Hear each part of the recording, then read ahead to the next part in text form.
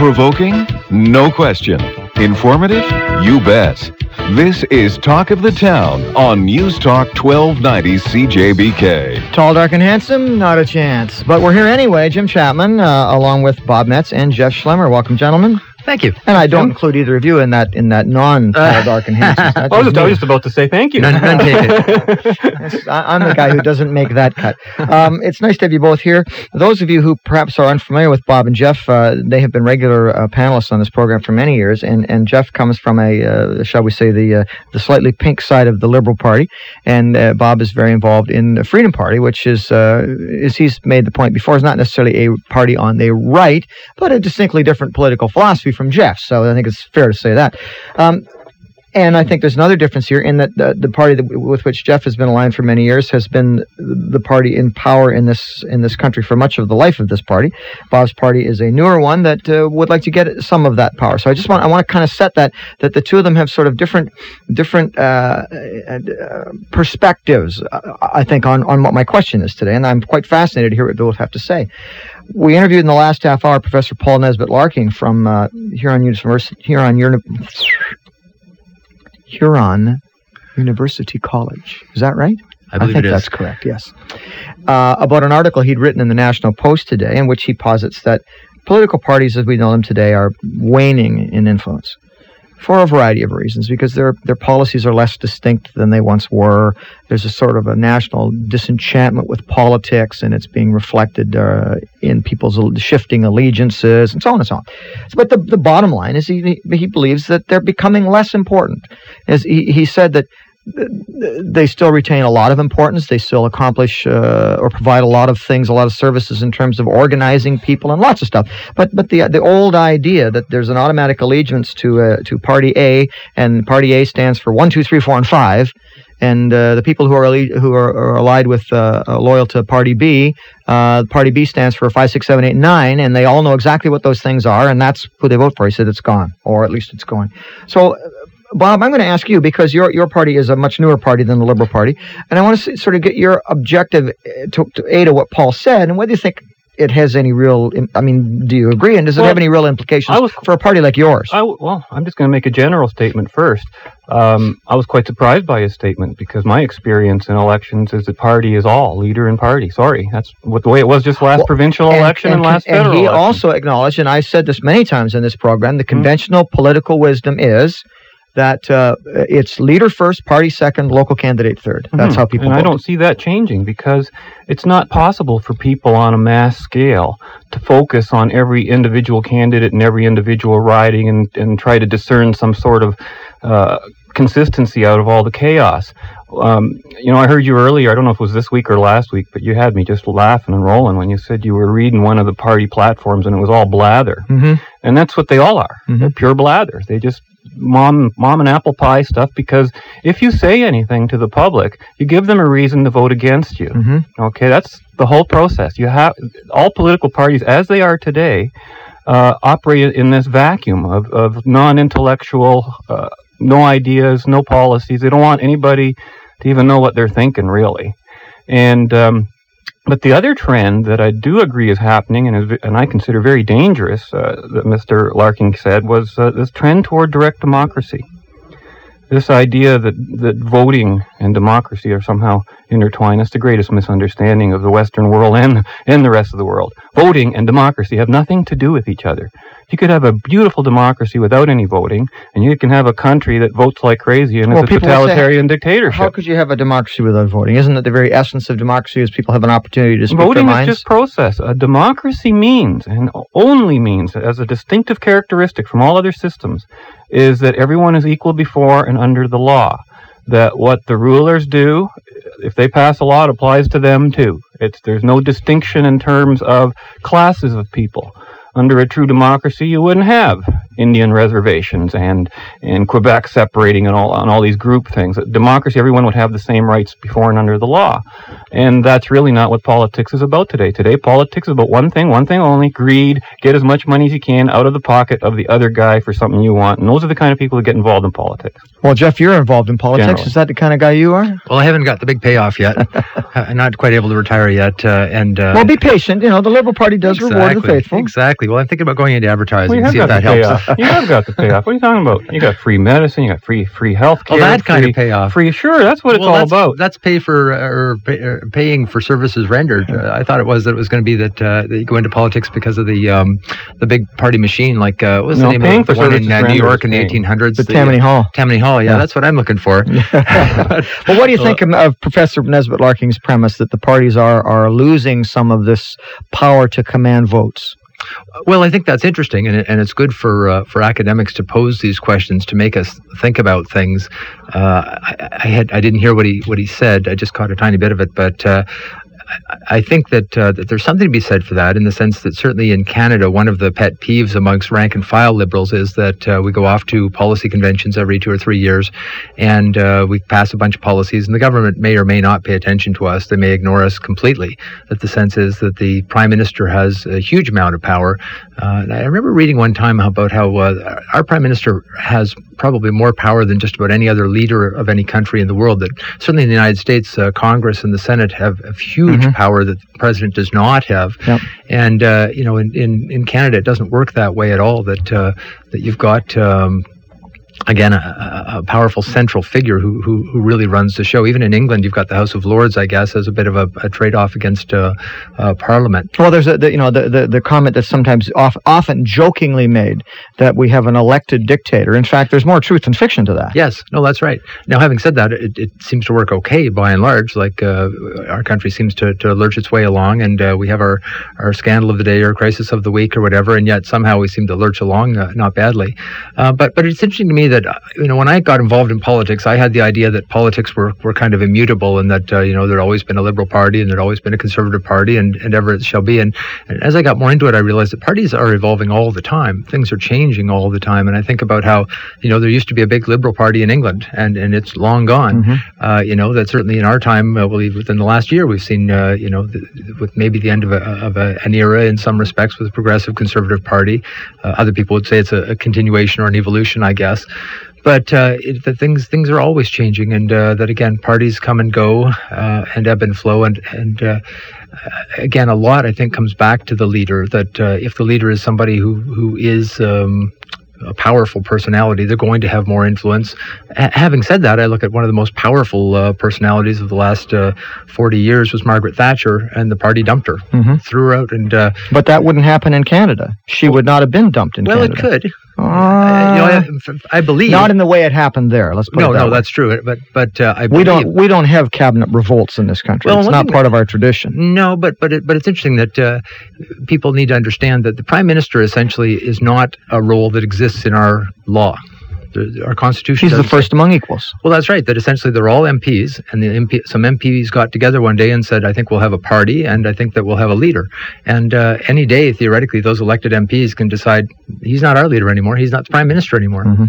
So that could happen, as you say. It never does. But there's no formality to the power that the Prime Minister wields. It's all by tradition. Okay, let me ask you this question then, because one of the points I put to Professor Nesbitt Larking, one of the questions. Surrounded this idea that we see essentially in the broadest of strokes 2 different kinds of candidates get elected. And the first kind is the candidate that brings some personal charisma, some personal influence, some personal community involvement, some personal support, and lends that to the party. And then becomes, the party lends its abilities, all things it has to offer, and the two of them together get the person elected. And we see examples of that all the time. I think of Alan Rock, for example, maybe is a good one, of a fellow very prominent in his community. Jack Layton, another guy, very prominent in his community, built a huge support network and so on, and kind of brought this star power with him when he assumed this position as leader of the NDP. Although he has, he's still got to get elected for that, but to the House, but in the next election. But and then you've got a lot of the people who the professor referred to them as people that come in on the coattails.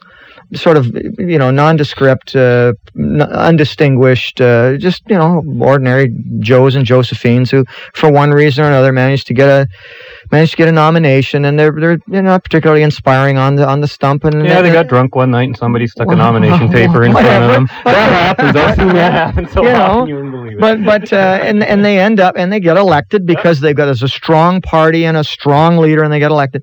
So what I asked Paul was, if in fact we are moving to a situation where the parties may have a little less influence, and the candidates may have a little more, people may be looking a little more towards that star quality, would that be a good thing or a bad thing? Would we be better off if we had more sort of outspoken, charismatic, hard-thinking people in Ottawa, and fewer of the trained seals, as they're often referred to? I think that's a question you can't answer in a vacuum. A person might be charismatic and might be Adolf Hitler. A person could be charismatic and could be Winston Churchill. Mm-hmm. It's the ideals that the person represents and the direction they're taking the government in.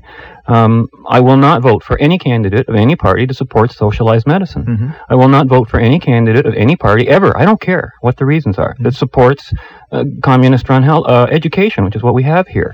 Mm-hmm. Basically, our medicine's communist, too, because you can't buy your own when you want to. That even goes beyond socialism. Mm-hmm. So I would not support any of the parties that are committed to saying we're going to support our healthcare system, and Paul Martin is screaming that loud and clear right now, so he wouldn't even be on my list. He's the Antichrist as far as I'm concerned. But you're right. It really can depend. Like I look policy. That's what I'm saying. Forget about the people. I'd rather we had robots there that were programmed with the proper policies and people who are just fighting amongst themselves for their personal interests and political interests and all sorts of other things. But I think that the candidate does wield a huge influence with the average Joe. And I look at examples of where you've got competing strong people in a government, like, for instance, when Paul Martin and Chrétien were going at it. And I don't know whether that ultimately was a good thing or not, but the two of them, very strong personalities, both alpha males, fighting it out for who's going to run the country. And there certainly was a lot of tension. On the other hand, you look at Al Gore and Bill Clinton, seem to get along pretty well. They both seem to be pretty highly respected and seem to work effectively together. So I think, all things being equal, you'd like the smartest, most committed people you can get if they can work together. But the reality is we often don't get that. And I'm not going to name any names, but there are people who've been elected to various political posts in this city over the last 20 years from whom you would never buy a used car. A classroom that teaching, you would never darken the door of that classroom. You wouldn't buy an insurance policy from them, and you wouldn't let them fix your shoes. You know what I'm saying? Well, on the other hand, though, you're saying they're ideally suited for politics. Apparently so, because some of them have been elected. Right. But I'm reminded of, I remember, was it Johnny MacDonald had a line talking about what he was looking for in a cabinet minister, and he wasn't looking for the stars. He was looking for people who would be loyal to him. Mm-hmm. And it's like he was confident he could run the show. All he needed was people who were going to give him the votes and back him. I always remember his line about how he said, anybody can find people who will back you when you're right. What I need is to find people who will back me when I'm wrong. Mm-hmm. But isn't that the essence of government? Yeah, someone somewhere, in spite of what we would like to think, someone somewhere has a vision, and that person has to assemble that right or wrong support. And if you can't do it, Joe Clark couldn't do it, never really made a national mark as a leader. John Turner couldn't assemble the right or wrong support. That's really the purpose of a political party, and that's why I don't see political parties fading too distant. There might be more of them, but they have that function to coagulate around them all the people of like-minded, general directional. You'll find all kinds of differences amongst individuals. But generally, that's the choice. And I really, Paul Larkin was saying this morning that, even if you're reduced to the lesser of three evils, you should, still go for it. I disagree with that entirely. I think if you're voting for evil, you're voting for evil. Mm-hmm. And that's by your own standard. I'm not pushing that standard on anybody. If somebody by their own words admits they're voting for the lesser of three evils, then that's what they're doing. You're voting for evil. Listen, right. we don't support that here. We don't want evil voting going on. But we do have to succumb to the pressures of the moment and pause. We will do that. Some important messages coming your way, and then we'll be back with more on Talk of the Town. London's Talk of the Town with Jim Chapman. Left, right, and center. Bob Metz, Jeff Schlemmer with us. We're talking about the possible decline of political parties and what some of the implications for that might be. I want to come back to what we're talking about. Jeff, I'll ask you about this too, this idea of sort of the star candidates. What if we had more of them? Because we certainly do have some now. What if we had more of them? Would that be a good thing or a bad thing? Would it be, might it be a more fractious place, not unlike the Americans, where I think you can make the case, although people could argue, I think you could make the case that sort of personal charisma does count for a little more in the States? Well, I think that ideally our leaders would lead us. They're the people who have the charisma. They're the people that we naturally want to follow. So the higher the caliber of the candidate, the better. And I guess it doesn't have to follow that just because someone has a strong ego and because someone is confident and all that they can't take orders. That in the military that's supposed to happen. And I look at Colin Powell, for instance, who was recruited heavily by the Republicans and by the Democrats. Mm-hmm. Anybody would be glad to have him. And I think he's done a lot of tongue biting in the last couple of years, but by and large he's hung in there because again he's a loyal soldier who follows orders and obviously a very accomplished person, but who recognizes that the system can only work with one leader and a hierarchy of command. So in that kind of a system, if we have a discipline within a government, then you should be able to have the very best and brightest. I watch The West Wing every week and go, well, why can't we have a Nobel Prize winning leader? Why can't those writers write for the House of Commons? It's always great. It would be wonderful to have a charismatic type of person to represent whatever ideals you like. That's the greatest feeling in the world, to see somebody who can not only move the intellect and the morality issue, but also the emotions. But therein lies the danger with a charismatic leader, is that to a group of to a constituency that maybe hasn't worked out the moral and intellectual issues involved and is only swayed by the emotion, you can lead a country into disaster, because a lot of things that feel good are terrible for us, That's true. And that includes in politics. Well, we've got German last names, so we have to be very careful of that. They said it, not me, folks. We seem like smart, well-educated people, but every so often we get a little seduced. The idea that, again, that this hierarchy of leader, party, and candidate is being disrupted somewhat. How important do you guys view the leaders in this next election? We have seen Mr. Martin certainly appears to have weathered the storm, although we have to remember that, and we have to always put this in context, and I like to keep reminding people of this in Canada. When we talk about a party winning the election and winning the confidence of the people, and as Mr. Martin talks about winning a mandate, what he means is he's got to win 40% of the people who come out to vote. That's all he has to do, and he's won a majority. He forms the government. So it's not as though he's winning the support of the majority of the people, but. And that's about half the people who are going to come out to vote, so it's 40% of 50%. Well, so. I think it's going to be higher than 50, but it's not he's not even if he wins a landslide, he hasn't got the support of the people. However, how important are the leaders this time around? Very, always. The leader is the personification of the party, and if elected, of the country. And that's the image you'll be putting forth.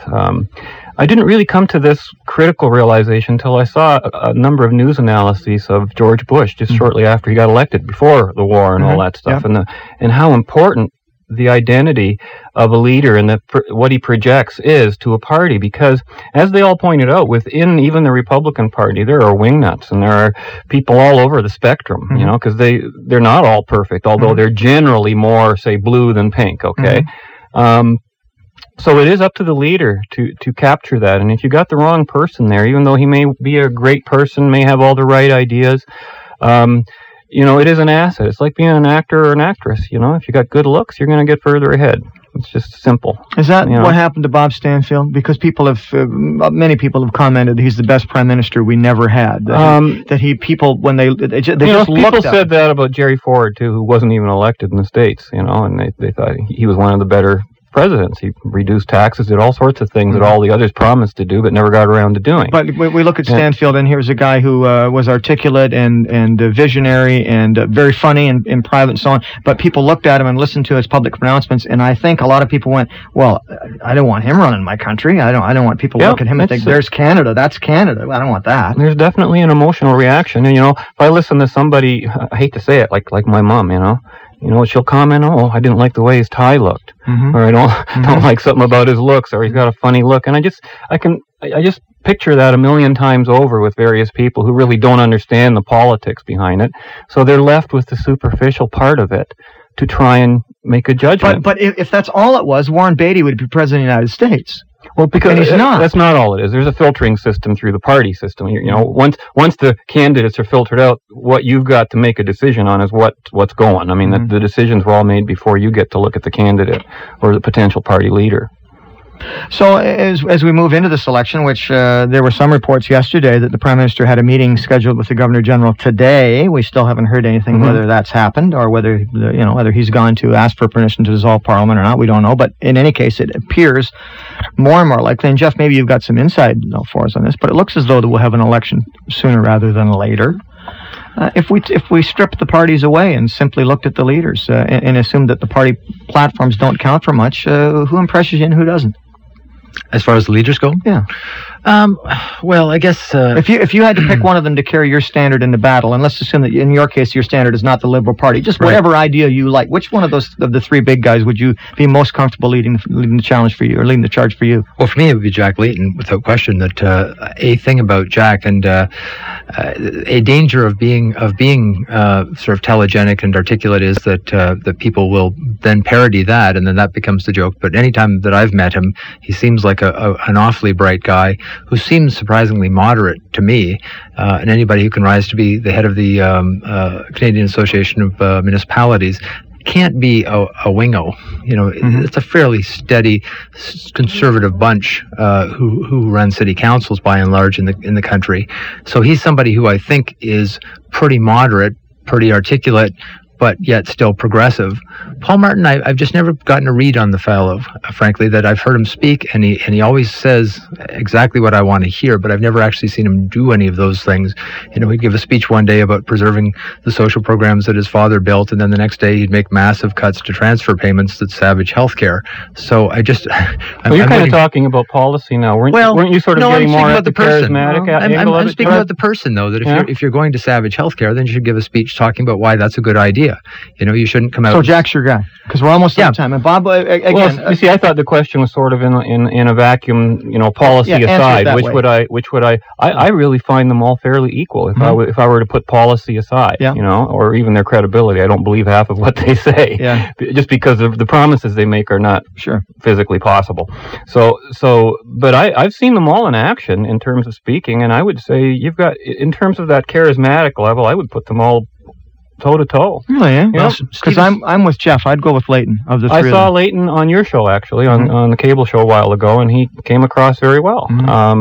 I've seen Harper, and he looks and sounds good, too, and I've even seen Paul Martin look and sound good in the right Stephen's arena. Done an amazing job in the last couple of years. Like, you can't underestimate the achievement that he has brought. And I think he is often underestimated because a lot of the, quote, liberal press continues to hammer away at them for the hidden agenda and all that sort of stuff, and he's managed to build the party in spite of that. He has, and he's a quiet, steady guy who's just working away there, beetling away, and to some extent, I always think that I'm going to be visited by the sins that he is, which is the sins of youth. That you say these things when you're younger, but then as you evolve and get older and more mature, you get steadier, and he seems a lot steadier to me than the kinds of things that people are attributing to him from his past. Gentlemen, I thank you both. It'll be interesting to see how steady all of them are in the election, which we again keep speculating will be sooner rather than later. Bob Metz and Jeff Schlemmer, always a pleasure, and thanks to both of you again. Thanks, Jim.